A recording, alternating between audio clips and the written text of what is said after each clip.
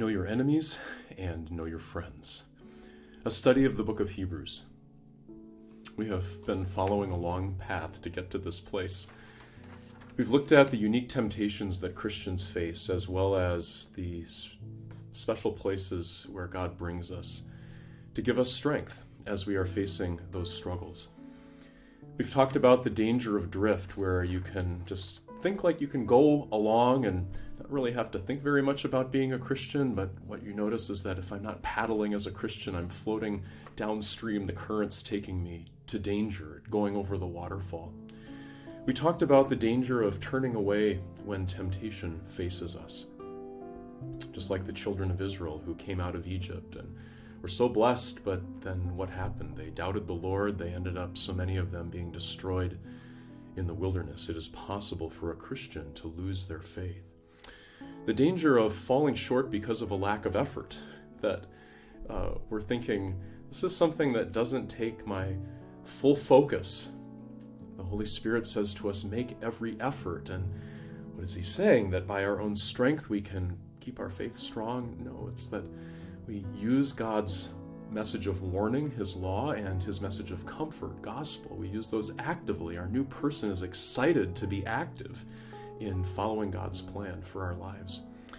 And then we talked about the danger of satisfaction with our current state of spiritual maturity, that you can feel, no, like I know what I need to know, like I know that Jesus is my Savior, I can pretty much be good enough with that, as if there was no place to grow. And there the writer to the Hebrews talks about how it's possible that you're not ready for solid food yet, that you need milk all over again. Now, what was solid food? What was maturity? Well, the writer to the Hebrews says it has a lot to do with Melchizedek. And Melchizedek, of course, was this mystery priest that represented, that had so many traits that matched those of Jesus, that the real focus of a mature Christian is getting to know Jesus better. And we talked about how, well, that doesn't seem quite right. Like, Jesus feels basic to Christianity. But in fact, a maturing Christian is discovering all the more how central Jesus is to every part of life. So those temptations that we face, those dangers, but then also we talked about the strengths that we have. Strength, first of all, in forgiveness, where our perfect high priest in the order of Melchizedek, who is Jesus, he gives us complete and total. We've crossed the finish line with him. We have everything we need. We have forgiveness for all of our sins. That Christians are strong in the face of suffering, that when life is difficult, and in particular because the world is rejecting what Christianity, what God has communicated and what Christians hang on to, that when we're being persecuted, we can be confident in our eternal home, that we have trust in the future, and that gives us confidence in the present. The writer to the Hebrews then gives this long list of people who have done exactly that, where they've trusted in the promises that God has made, that even though personally they didn't experience the end game when they were alive, they died trusting in the Lord. The writer to the Hebrews explains why God had these people die without seeing with their eyes the promises fulfilled. Yeah, God could, I suppose, have planned it differently so that they would all just go to heaven, the world would come to an end, and all of the rest way back then, but God allowed them to live, not seeing with their eyes, because he was thinking of those who were getting the letter from the writer to the Hebrews. Many, many years later, there would be more Christians. And in a similar way, the fact that God has kept the world going has allowed us to come to faith. And if the Lord asks us to suffer because he's not ready to bring the world to an end yet, then our suffering is making it possible for even more to come into the family of believers. And so God always has this larger goal in mind, and Christians can trust him if God decides, no, you got to stay. The world is going to keep on going. It's going to continue to be evil. You're going to continue to suffer, but God's bringing blessing, and maybe to people you haven't even met, who haven't even been born yet. So that's where we're at. And today we're going to talk about the final strength. Strength in forgiveness, strength in the face of suffering, strength as we consider all of these other believers who have gone through the same thing, and they encourage us, and now strong in God. So, what is it that gives you the desire to wake up in the morning?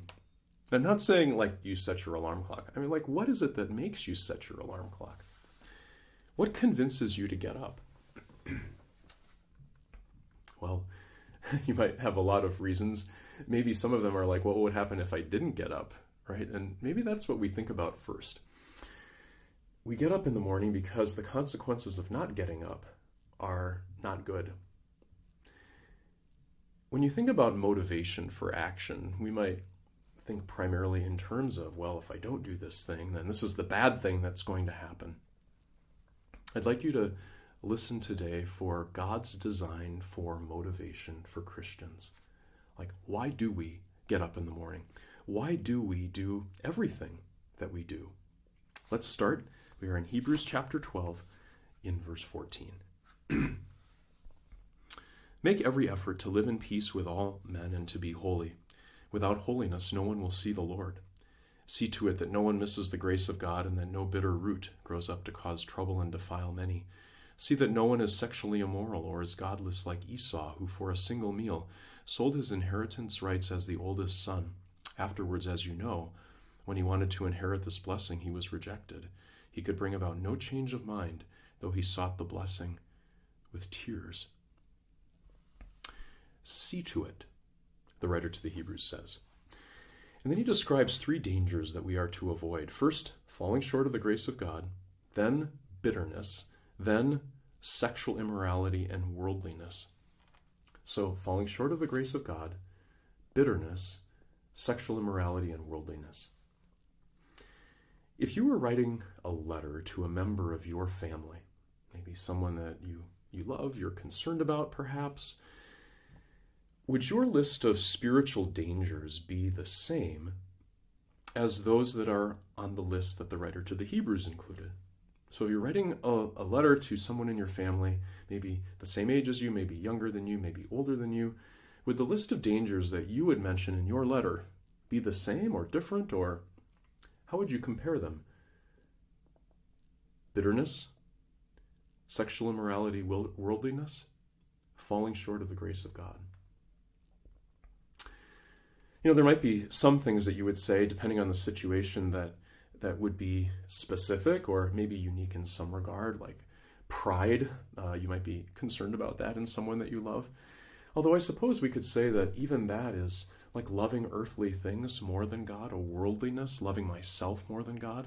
I think what's interesting is how the spiritual struggles that Christians had 2,000 years ago really haven't changed. The temptation to put space between us and the grace of God, that we don't feel it's that important anymore, that we don't have appreciation for the forgiveness that God has given us, that as a Christian you may say, oh, yes, I know I'm forgiven, but I mean almost with that voice, right? That it's not that big a thing to us. Bitterness, I think bitterness it's a big thing. We can be hurt by someone, maybe even someone we thought was a Christian. There may be some Bible teaching that we've been told, and I think that's right. I think that's what the Bible says, but it's so hard for us to be confident, to trust, to be comfortable with that. And maybe in our lives we end up feeling a sense of bitterness to those who are holding firmly to that truth, and it makes us angry because we'd really like to be a part of that Christian community, but they're not confessing something that feels comfortable to me, and so I'm bitter, and maybe finally I drift away. I just don't want to have anything to do with that Christian community anymore, even though what they're teaching is right. But it doesn't feel right to me, and I feel bitter inside instead of like reaching out and looking for a better explanation or going to the Word of God and studying more. Just this bitterness that grows up and turns into something that has a real effect on someone's faith. Or sexual immorality and worldliness, right? Like we know that immorality is such a big part of the scene, whether it's just people's actions that are reported in the media or if it is entertainment that we're watching, that immorality is so prominent, so normalized. And worldliness, the temptation to consider most important earthly things, that's what we're after. We're after making it big in this world. And Christians they're drawn to these things, right? And so we could imagine ourselves writing a letter with these very same dangers. Well, with that in mind, the writer to the Hebrews, as he gives this encouragement to live a godly life, now says for or because, so live a godly life, because you have this in mind. And what comes next really stands out in the scriptures. It's not that neither of these concepts aren't addressed anywhere else, but the idea that they're highlighting here really stands out, teaches us something incredibly important. Listen to this. So live a godly life, for you have not come to a mountain that can be touched and that is burning with fire, to darkness, gloom, and storm, to a trumpet blast, or to such a voice speaking words that those who heard it begged that no further word be spoken to them, because they could not bear what was commanded. If even an animal touches the mountain, it must be stoned. The sight was so terrifying that Moses said, I am trembling with fear. But you have come to Mount Zion, to the heavenly Jerusalem, the city of the living God. You have come to thousands upon thousands of angels in joyful assembly, to the church of the firstborn, whose names are written in heaven. You have come to God, the judge of all men, to the spirits of righteous men made perfect, to Jesus, the mediator of a new covenant, and to the sprinkled blood that speaks a better word than the blood of Abel. What are you seeing pictured there? Like, first of all, with that mountain that can't be touched and burning with fire, like, what is that? That was the mountain when God gave his law. And people were afraid. They saw the power of God. What's the other picture? It's a picture of the heavenly Jerusalem and forgiveness and being sprinkled with the blood of Jesus and joy and wow. You know what the Lord is saying here? He's saying, as you set your goal on living a sanctified life, you haven't come to a mountain of fear. You've come to a place the Lord loves you so much. Your Savior has given his life. Your motivation for doing godly things is not fear. It's grace. God's love for you. Now, if you think about children and disciplining children, we know that children sin. What strategy could you come up with to help them not sin the next time? I think some parents will say, well, what you've got to do is give them a serious consequence that would happen if they do it again. And if you think about it, in a way, that is driving behavior with fear. And you might say, well, I don't know what else works. Of course, when behavior is driven only by fear, what happens? What happens is it works till they get older, especially when they leave the house and you can't really threaten them anymore, and suddenly they are free. How different it is. Imagine a child who has done something that is wrong, and a parent has them go to a place in the house, and they sit by themselves for a while, and then the parent comes down and says, do you understand what you did wrong? And the child says, well, yeah. You're thinking, okay, that's still not understanding, and maybe you give them a little more time, and you come back and say, do you understand what it was that you did wrong? And you sense a bit more humility. You reflect with your child, like, I am a sinner too. I love you. But do you understand what you did that was wrong? Do you understand that the words you spoke to your brother or your sister hurt them? But even more than that, do you know that, did you disobey your parents? Did you hurt your brother or sister? What about God? Do you understand what it means when we hear God tell us to do something and we do the opposite? And that's not just for children. I mean, this is for adults. Like, what does it mean if in our minds we know what God has to say and we just decide, I'm not going to do that? It's almost like we come head to head, a power struggle with God. And we hear what he says, we feel what we feel, and we say, I'm not going to listen to you. We're telling God we're not going to listen to him. Now, who wins that kind of power battle, me against God? We know that in the end, God judges. We know that in the end, for me to think that I can sin against God without consequence, that is terrifying. The Holy Spirit, through words of warning, can convict a child, can convict an adult of sin. And we're realizing all of a sudden, wow, like I did not treat this seriously like I should. I am in trouble. And then what does the parent say? Well, you should learn your lesson, and let me tell you, if you do this again, and then you give that is not what you do when the Holy Spirit has convicted your child of his or her sin. It is such a joy to put your arm around the shoulder of your child and say, I forgive you. Jesus forgives you. It is all washed away. Thank the Lord. We thank the Lord for that forgiveness.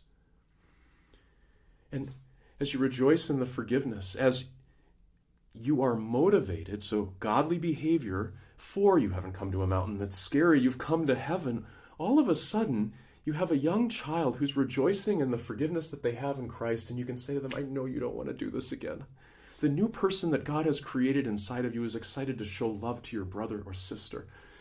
And I can't wait to see how you do that. And if it starts by going up and saying you're sorry to them, that's excellent. And, there's going to be temptation that comes. And you're going to feel like you want to speak angry words again. And, well, let's make a plan that when your sinful flesh tries to get you to do that again, I want you to tell your sinful flesh that if it does that, here's what the consequence will be. And maybe it's a earlier bedtime if they really like staying up later, or like whatever you would decide to do, where the consequence, if they do it again, is not the motivator. Having a consequence is a tool that their new person can use now. When the sinful flesh says, it's no big deal, do whatever you want, say unkind things to your brother or sister, and the new person in that child can say, wait a second, it's not that I can do whatever I want. Like, if I were to do this, there would be a consequence. Sinful flesh, you're lying to me. Your way only makes things worse. It's like, wow, a Christian using that consequence as a weapon against the sinful flesh that is trying to tell that child a lie. The motivation is not the consequence. The motivation is the love that Jesus has shown to that child. I can't believe it. I've been forgiven. That child wants to honor God with their life, and they'll use whatever weapon God has given them to fight that sinful flesh, right? At the core of living a Christian life is the gospel. We need to see our sin. We need to see the consequences of it, but that is never the last word. The heavenly Jerusalem is the last word. And the writer to the Hebrews then, he says, make sure you pay attention to the one who is speaking to you. Listen, in the Old Testament, they didn't escape when they were warned on earth on that scary mountain. Like, how much more will we not escape if the one from heaven is warning us, right? Like, this is serious business. And that one who is in heaven is, in the end, going to shake everything. Like, all of the things we can love instead of God are actually temporary things that can be shaken. But he's going to then put into place, he's going to keep something that will not be shaken. And that's our heavenly home. Everything that we are tempted to love more than God, that's going to be lost. The only thing that matters, what the Lord has won and prepared for us, that is never going to be taken away. And so, since we're getting a kingdom that can't be shaken, let's be thankful and let's worship God acceptably with reverence and awe, for our God is a consuming Wait a second. Our God is a consuming fire? That sounds like scary again. I thought we weren't supposed to be motivated by scary. Thankful and serving others and consuming fire? How could you ever connect the dots on those? And yet you absolutely can.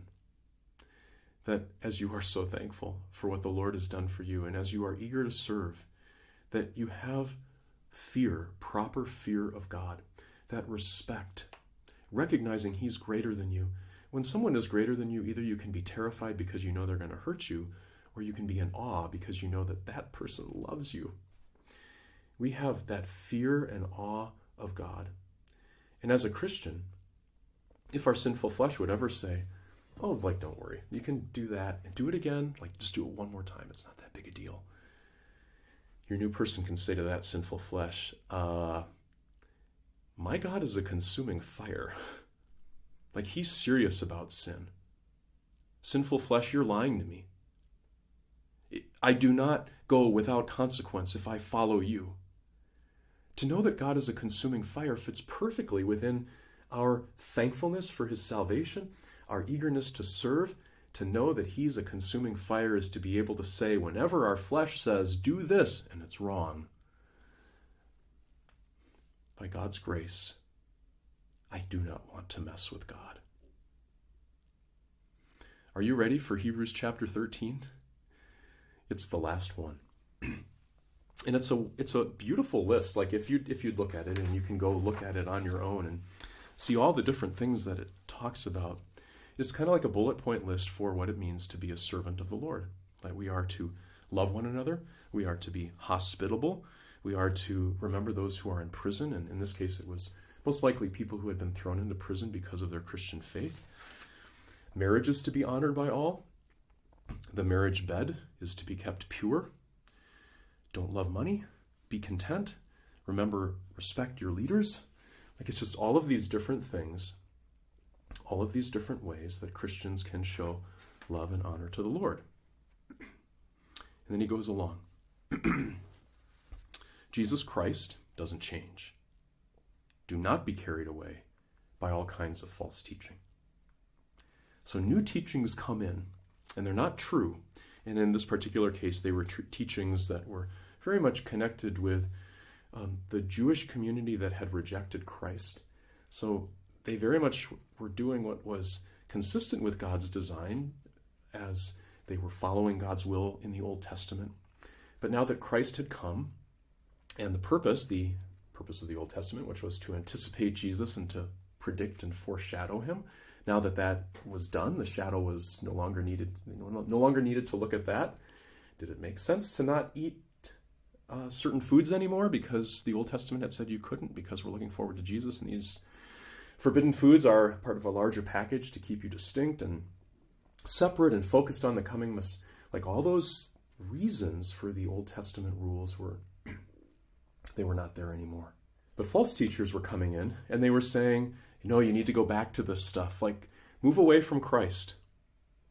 And on the other side of that invitation was a threat.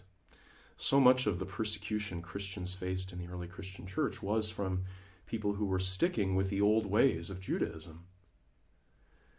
So the writer to the Hebrews says, be willing to say no to false teachings, even though that may mean you'll get persecuted as a consequence. Isn't that the same tension we feel today? Like, there are things that you know that the Christian church properly rejects, but society is saying you are so backward to think that that's true. And there is such a temptation for Christians to say, okay, like, yeah, you're right, that does sound kind of silly. I don't believe that anymore. And then the non-Christian friends, thanks. Like, I'm glad to finally have you on our side. Persecution avoided because false teaching was embraced. That's a win, but it is at the core a loss. And so the Holy Spirit says you don't want to go there. What more does Hebrews chapter 13 talk about?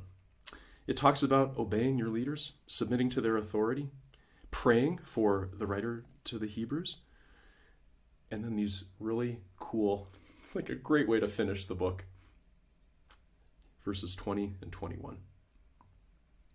May the God of peace, who through the blood of the eternal covenant brought back from the dead our Lord Jesus, that great shepherd of the sheep, equip you with everything good for doing his will, and may he work in us what is pleasing to him through Jesus Christ, to whom be the glory forever and ever. Amen.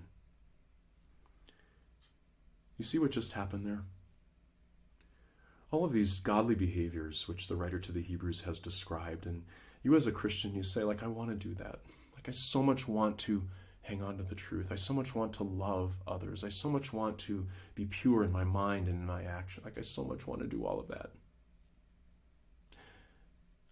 I'm so weak. And it's true. You and I are not strong to do what God has asked. This is why it's so amazing that the writer to the Hebrews finishes off with this prayer. May the God of peace, essentially, who won your salvation, equip you for everything good, for doing his will, and may he work in us what is pleasing to him. May he equip you, and may he work in you, in me, what is pleasing to him. What is that saying? It's saying that God produces godly behavior in us. We are weak. Strong we are in God. God is our strength. He is our everything. He is the one who brought you into his family. He is the one who keeps you in his family. He is the one who works godly behavior in you. What a wonderful comfort and blessing to know. We are weak. Our God is strong.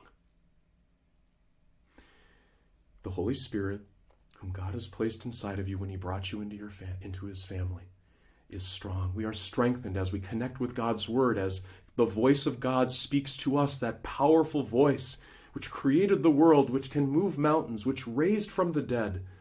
That powerful God is the one who works in you both to will and to act in line with his good pleasure. Fight the good fight. It is God who works in you. The victorious fight against sin, against the world, against the devil, and ultimately gives us our victory, eternal in heaven with Christ. Let's close with a prayer.